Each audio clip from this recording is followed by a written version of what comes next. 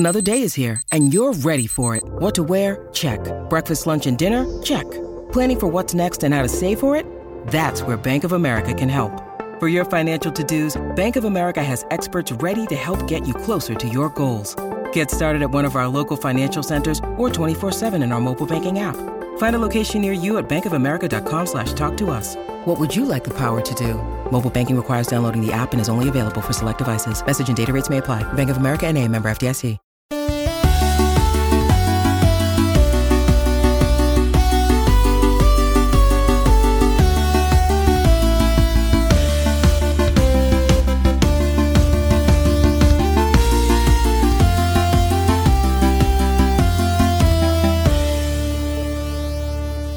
Welcome to the Second Age Podcast. We're the Lorehounds, your guides to Tolkien's world of Middle-earth. I'm David. I'm John, and this is Chapter 5, The Last Alliance. In this episode, we've got three segments, a discussion of Tolkien's wartime experience, some discussion of the themes of the weakness of the will of men and the loss of loved ones, and then we're going to deep dive into the war against Sauron. Before we get started, here's a quick reminder that you can send feedback to secondage@baldmove.com, and we'll get to those questions on the final episode, which will be a Q&A. If you want to talk Tolkien sooner with us, join us over on the Bald Move Discord. There's a link in the show notes below and on baldmove.com. And be sure to get all the Bald Move and Lorehounds coverage of Rings of Power by subscribing to the Dug Too Deep podcast feed. We're going to be releasing exclusive content on this feed, so you don't want to miss out. Click on the link in the show notes or search for Dug Too Deep in your podcast application of choice. All right, so let's get started with our first segment, and let's talk about Tolkien and his experience in World War I. All right, John, why don't you lay it out for us? Sure. So England declared war on Germany in 1914. Tolkien was conflicted at this point because he wanted to help his country by enlisting, but he also wanted to finish his academic studies because he was right in the middle of his undergrad. I think that must have been a tough choice for him, too, because I'm sure, sort of the patriotic expectation of young Englishmen at that point was to enlist, like right away. Oh, yeah, absolutely. So I think that was really tough for him. Yeah. But he found a program that would let him sort of do both, and so he was allowed to complete his studies while he completed his training at the same time. Okay. And he had begun to attempt fiction and poetry at this point, so this was a big developmental period for him, too. So is this where he started hanging out with these Tea Club fellows? Yeah, so we mentioned the Tea Club in his biography chapter, but the Tea Club was sort of this club consisting of himself, Christopher Wiseman, G.B. Smith, and R.Q. Gilson, and about 5 others, but these 4 were sort of the core of it. Okay. And this was his fellowship. Right. And they were like all into poetry and painting and drawing and like super intellectually ambitious type young men, right? Yeah, I think they consider themselves Renaissance men, and It was about male companionship, but it was also about sort of improving yourself intellectually and challenging each other, and I think he really took a ton away from this group. Right. And what is it? I know that we call it the Tea Club, but its official acronym is TCBS, which stands for Tea Club and Barovian Society. Very exotic. Do we have any sort of do we have any sort of indication of like what that was about? I don't know what a Barovian society is, so your guess is as good as mine. They like to drink tea. They like to hang out, right? I also like tea. I've never heard of the Barovians. Okay, we're gonna get a lot of email about that, I'm sure. I hope we do. All right, very good, very good. Educate me. Right, hit us up. Okay, so what happens then? So Tolkien takes his last exam. He goes into service. He ends up in the same general group, but not the same battalion as his friend G.B. Smith. They're in the Lancashire Fusiliers. Right. Do you know how to say that? You said it right, Lancashire Fusiliers. All right. He did not care for his peers at all. He said to Edith, "Gentlemen are rare among the superiors, and even human beings are rare indeed." So this is sort of... I guess, I mean, like, he does come from polite English society. He's university educated. So, England is a class-based society. So, yeah, this is probably the first time where he's really mixed with a lot of folks from class, not his class. Yeah, I mean, I think that's one reading of it. I also a little bit read it as they were being a little rude about things. Jocular. Alpha, If people politely call it locker room talk. Right. Too politely, I think. And I think that he was not a big fan of that. He was very prim and proper about a lot of things. Right, much more genteel. And He's the Catholic. And we should say that he was commissioned as a second lieutenant in the Fusiliers, in the Lancashire Fusiliers. But he took a special job. Right, he started to specialize in signaling. Okay. So he was transmitting messages rather than directly fighting during battle. Right. Okay. And so he would go from Morse code to carrier pigeons and everything in between. Signal flags and stuff like that.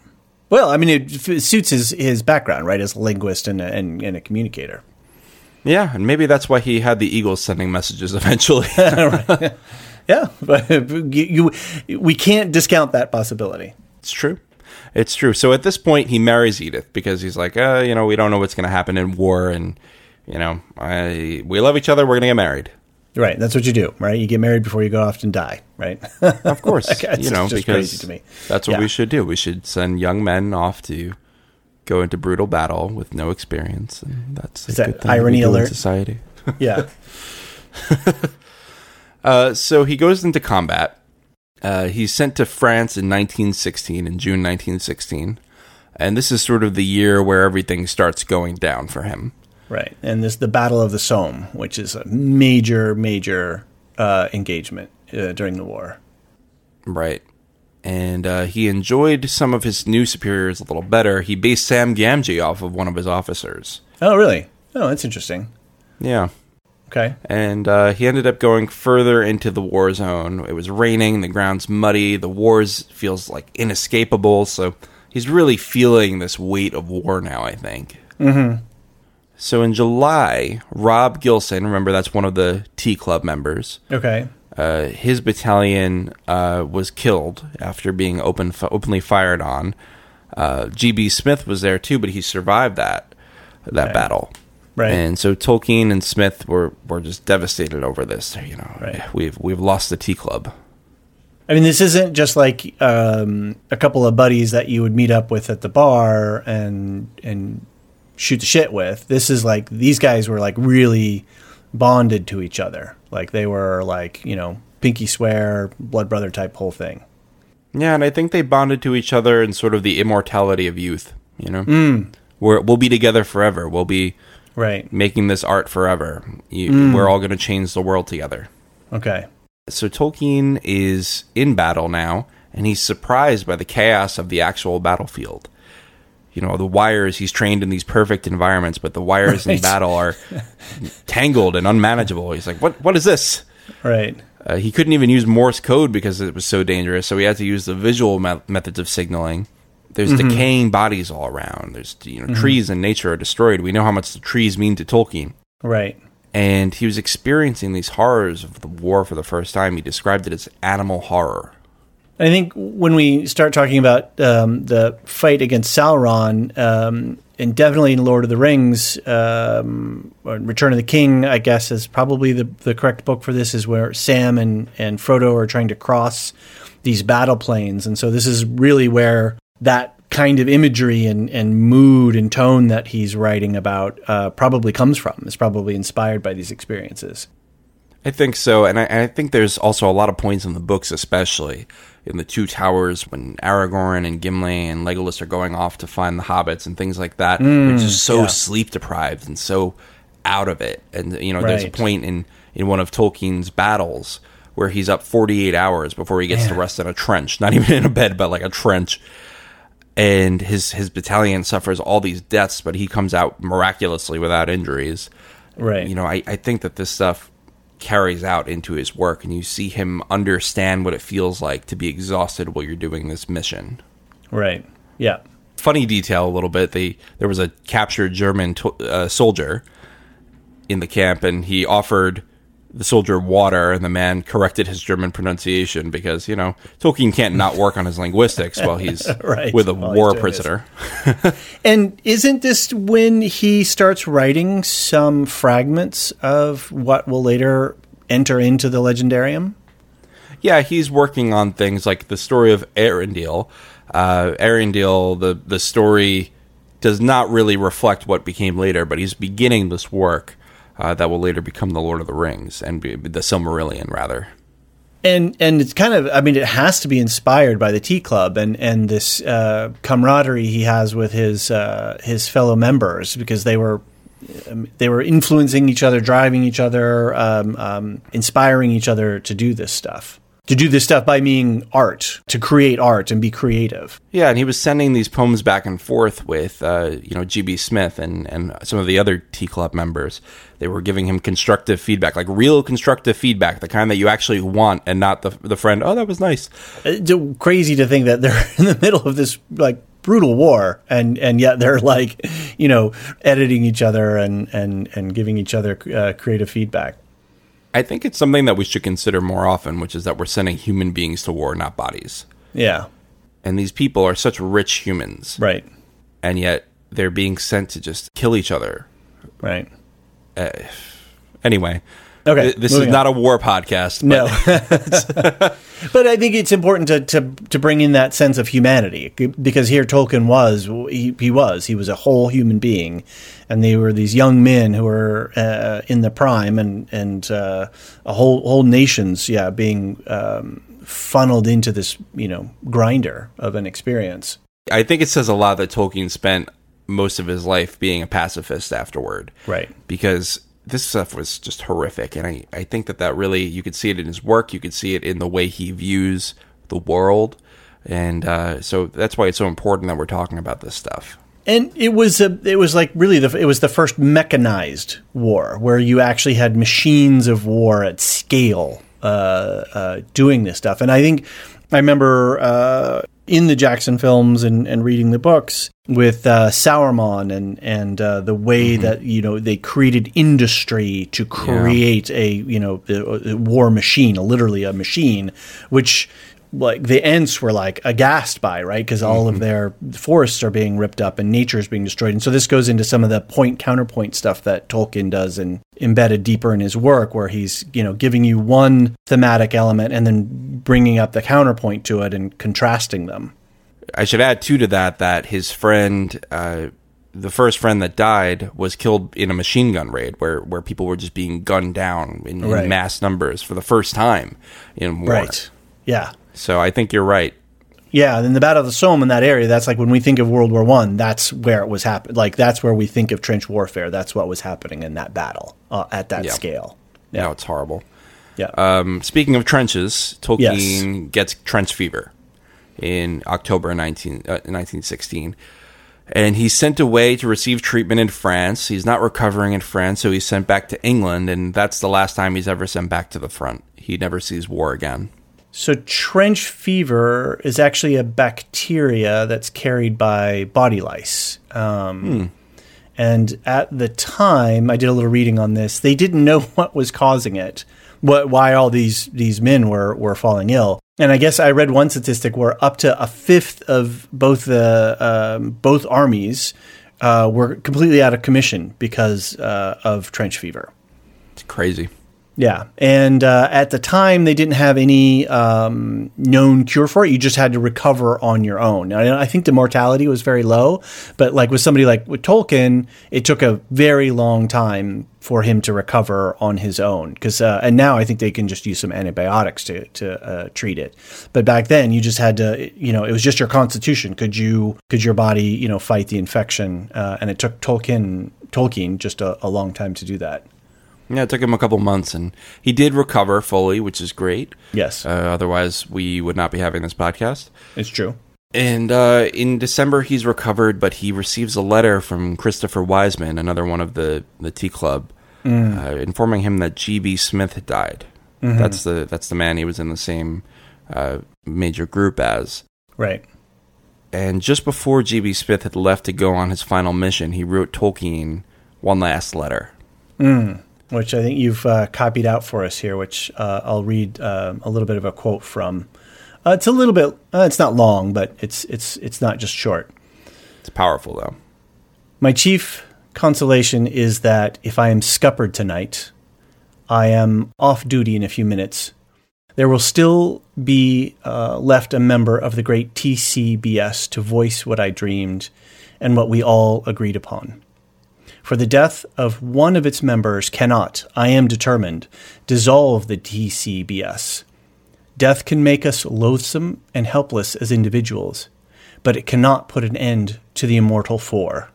May God bless you, my dear John Ronald, and may you say the things I have tried to say long after I am not there to say them, if such may be my lot.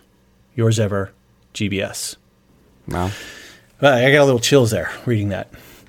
Yeah, I mean, I don't think you can overstate how impactful this was for Tolkien and how this loss really affected him. Not just of him, but the other member of the TCBS. And I think that, you know, when you're watching Boromir say goodbye to Aragorn. Wow. Yeah. You know, my captain, my king. It's the same feeling. It's that, please go finish what I couldn't. Right.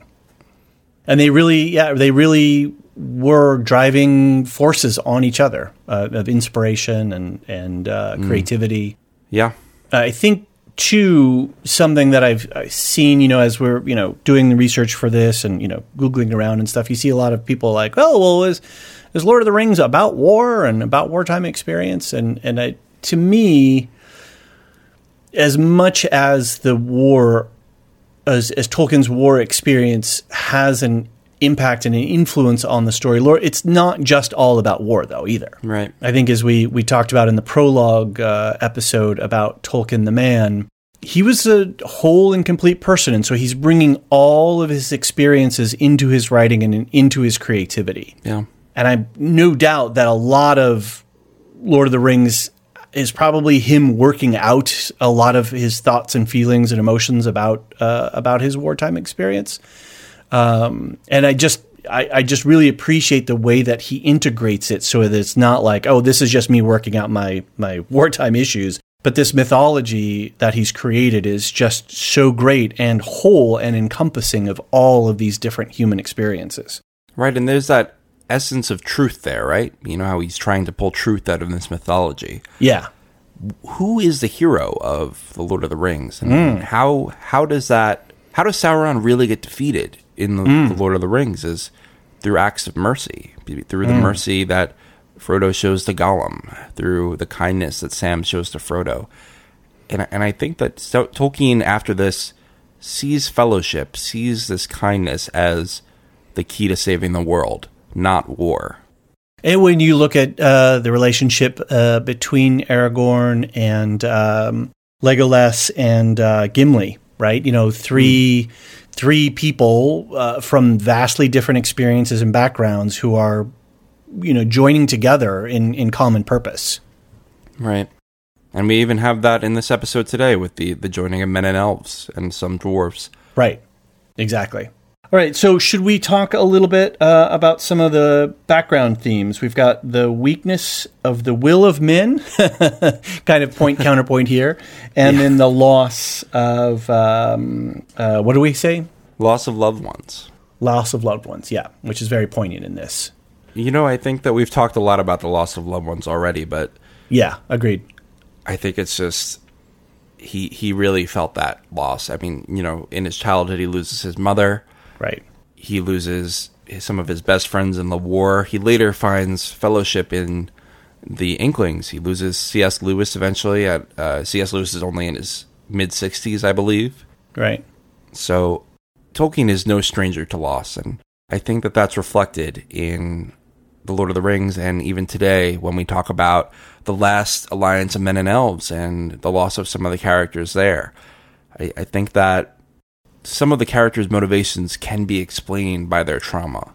And he's taking that from his own life. Yeah, exactly. But we also have the weakness of the will of men, and that's a little bit of the flip side. And we're living in a world of that's currently being affected by that, aren't we? I think so. I think we're always living in that, and yeah, it's true. You see through this story, you see constantly men failing to overcome their desire for power, failing to overcome the desire to dominate, and sort of not being able to do the right thing in the face of a tough decision. Right. But you also see them sometimes overcoming that. So keep an eye out for that weakness of the will of men. You know, we talked about last time the dwarves were not so easily dominated. The men are very easily dominated by the rings. Keep an eye on that as we go through this story. Sounds good. All right, well, let's take a quick break, and then when we come back, let's talk about the Last Alliance and the war against Sauron.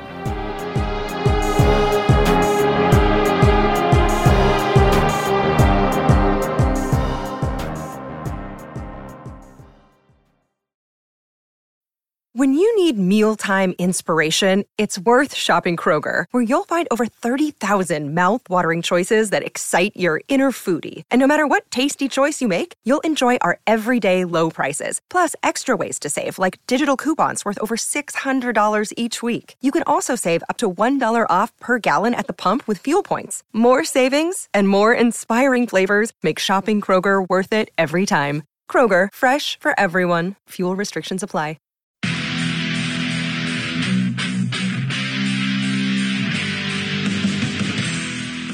We're getting geared up for the 6th annual Summer Badass Fest. And while we're working on a slate of apex badass films to enjoy, we've got an early action-packed announcement to make. Just like last year, we're kicking off Badass Season with a live movie watch and podcast recording. We've rented out a theater for connoisseurs of action films and Bald Move fans that just want to have a great time. Unlike last year, this year's movie is top secret. Hush hush. No hints. Except, it's incredibly badass. It stars an absolute icon of the genre. We're willing to bet most of you haven't seen it, and it's going to be an incredible viewing experience with a packed house of bald movers. Those of you who came to last year's screening of Total Recall know what a party it was. And those of you who didn't, now's your chance to experience it. Meet me and Jim, order some custom movie-themed drinks at the theater's full bar, then watch us record the full podcast for the movie. We reserved the venue over twice the size as last year, but seating is still limited. It's happening Friday, June 21st at 7 p.m. in our hometown of Cincinnati. Get full details and buy tickets at baldmove.com/live. Cincinnati's actually a pretty great city to visit, and we've got lots of details for side adventures on our event page as well. The Reds are playing the Boston Red Sox in their fantastic Riverside Stadium. The thrills of Kings Island just minutes away, and I'll be leading a kayak trip down the scenic Little Miami River on Saturday. Again, get full details and get your tickets now on our Badass Fest 6 page at baldmove.com/live.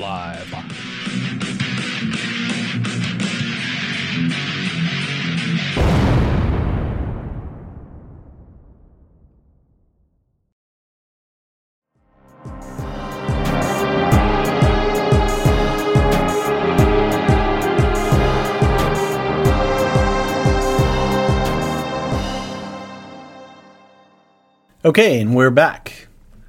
So, John, the Last Alliance of elves and men?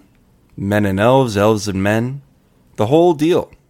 Yeah, this is it. And we should probably hang, I know we maybe have said this a little bit earlier, we should hang this warning again.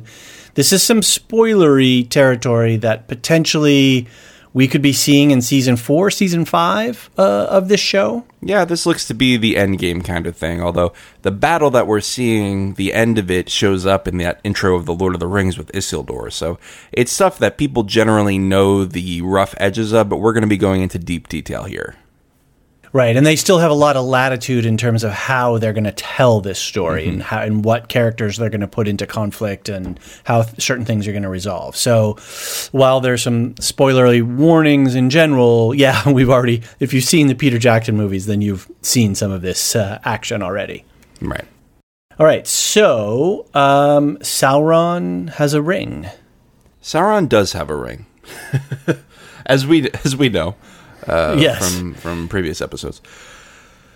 Sauron's got his ring, and the elves, we talked about last time how Sauron had sort of infiltrated the elves, but we've got to catch them up a little bit because we didn't get to quite the end of how Sauron has interacted with them. Okay.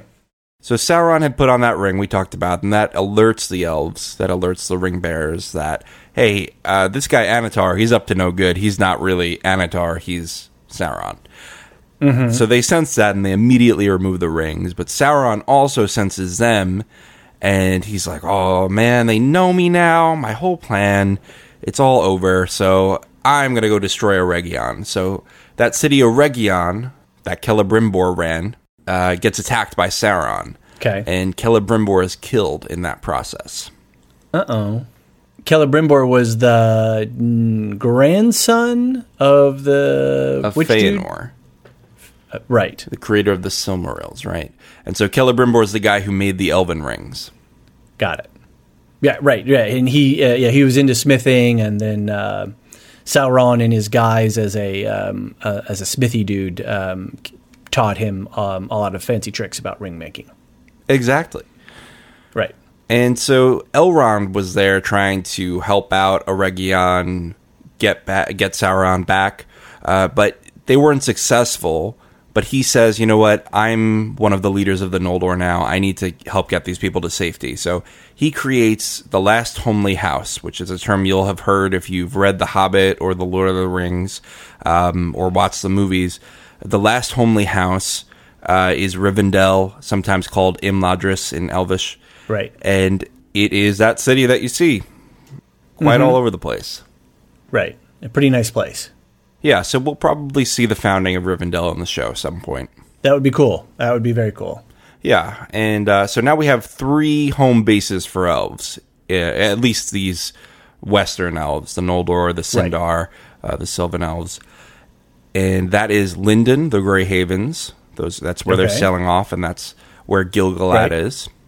Then we have Rivendell, run by Elrond. Right. And we have Lothlorien, where Galadriel is probably at this point. But she's not really running it yet, unless they change that for the show. Interesting. This will be a little bit dated if you're listening to this podcast in the future, but there was just a bunch of production stills released, and we've seen Galadriel in her warrior princess phase and some of the stuff that they've just released. So I'm kind of excited to see what they do with that and with Lothlorien. Yeah, me too. I'm a fan of the warrior Galadriel interpretation that they're doing. 100%. Yeah. I know that there's been some debate about it, but I'm a fan of it. Yeah.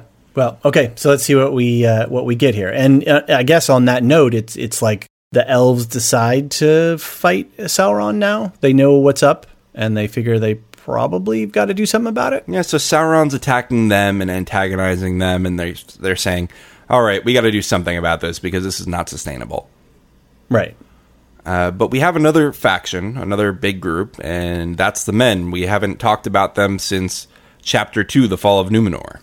Right. So where do these things line up? So with like the death of Celebrimbor and then the Min and Numenor, how do these things kind of line up? What's a couple of points that we can connect these two groups to? So Sauron had created the rings and had this whole attack on Eregion before he even went to Numenor. Oh, wow. So this happened way before. Right. Oh, so we backed up a little bit. But now we're going to catch the men back up.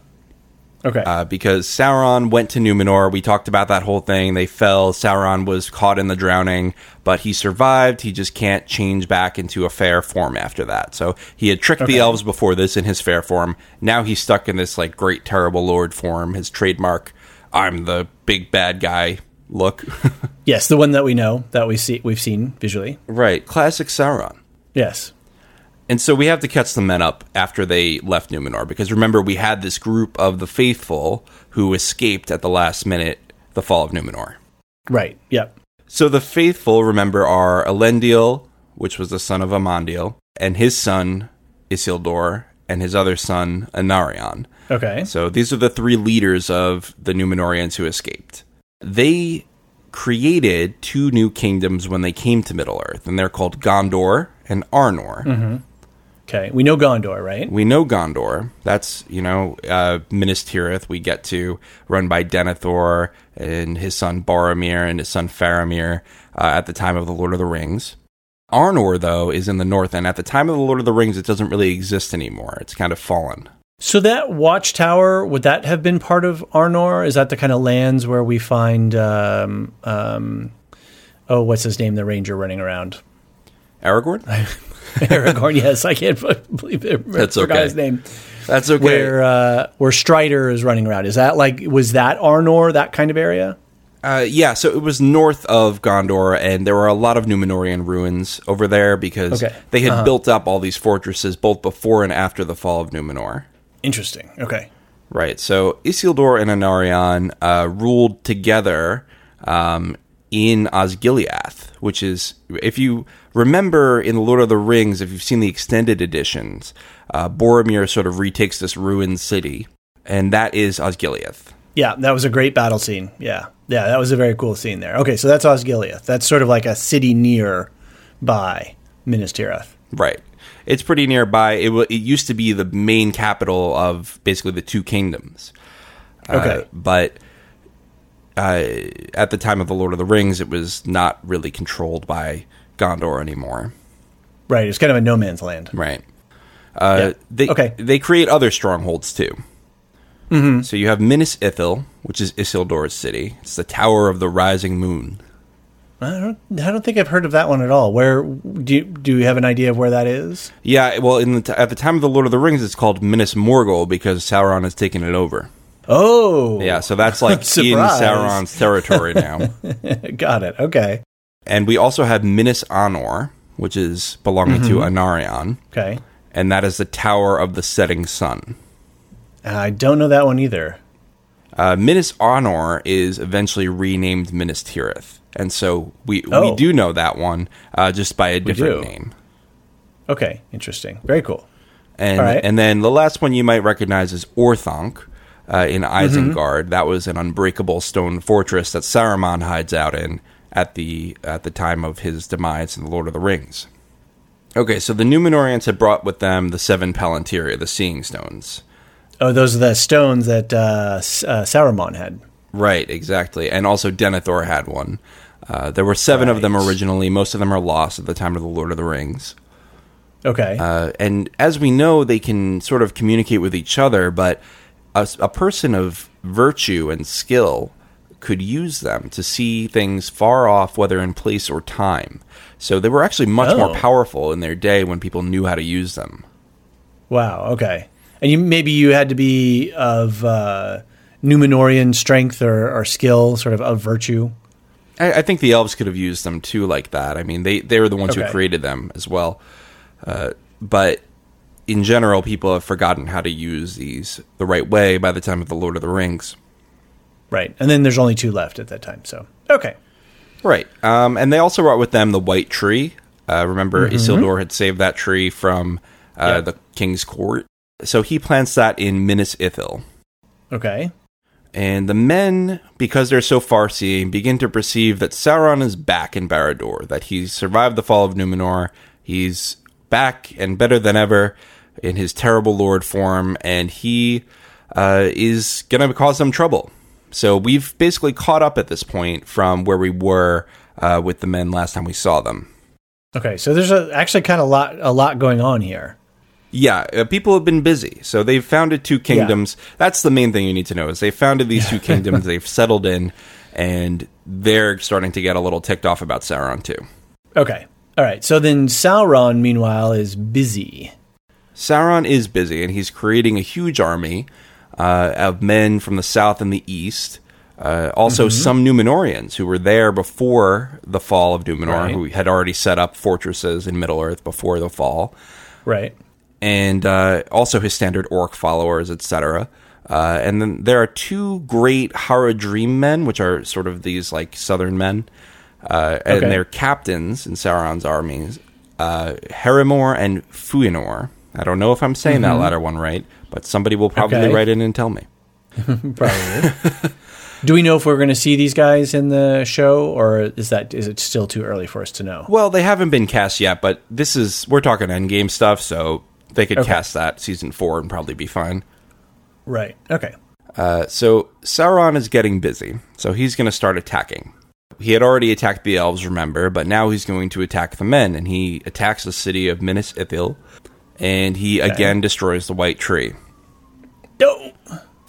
Isildur, the sly guy he is, comes in, swoops in, and gets a seedling and saves it. Okay. Well, he's got faith. He's got his faith. Faithful. Yep. Sauron attacks Osgiliath, but is driven back into Mordor by Anarion. Okay. And Gil-galad and Elendil had become besties at this point. They're very close. Elendil had been a friend to elves when he was in Numenor, and that's the same thing now that he's in Middle-earth. Right.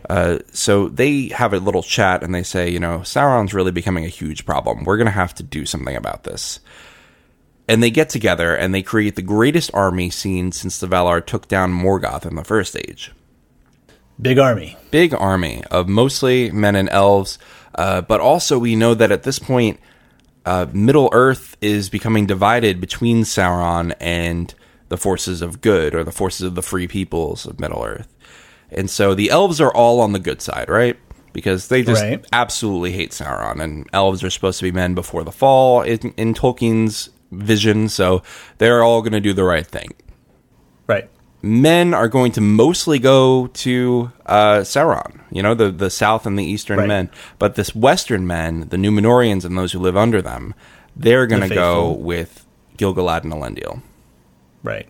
And where are the dwarves in all of this? The dwarves mostly sit out. But the dwarves that were next to Eregion, Khazad-dûm, remember that's the great kingdom that becomes Moria, that becomes ruins by the time of the Lord of the Rings. They're going to be led by Durin, and they're going to fight alongside the men and the elves. Okay. So we get some dwarves on the side of men and elves, but some dwarves side with Sauron. Some dwarves do. We don't really have a lot of writing about that, but they could put that into the show if they want. Okay, interesting. All right, so we got some latitude there in production. All right. So we've got this massive army heading down to take on Sauron before the Black Gates, I'm guessing? Right, so they march to the Black Gate. Dagorlad is what the Great Battle Plain is called. And they go from Rivendell to Dagorlad, the battle plain, to have this battle. So Gil-galad is wielding his spear Eglos, and Elendil is wielding his sword Narsil.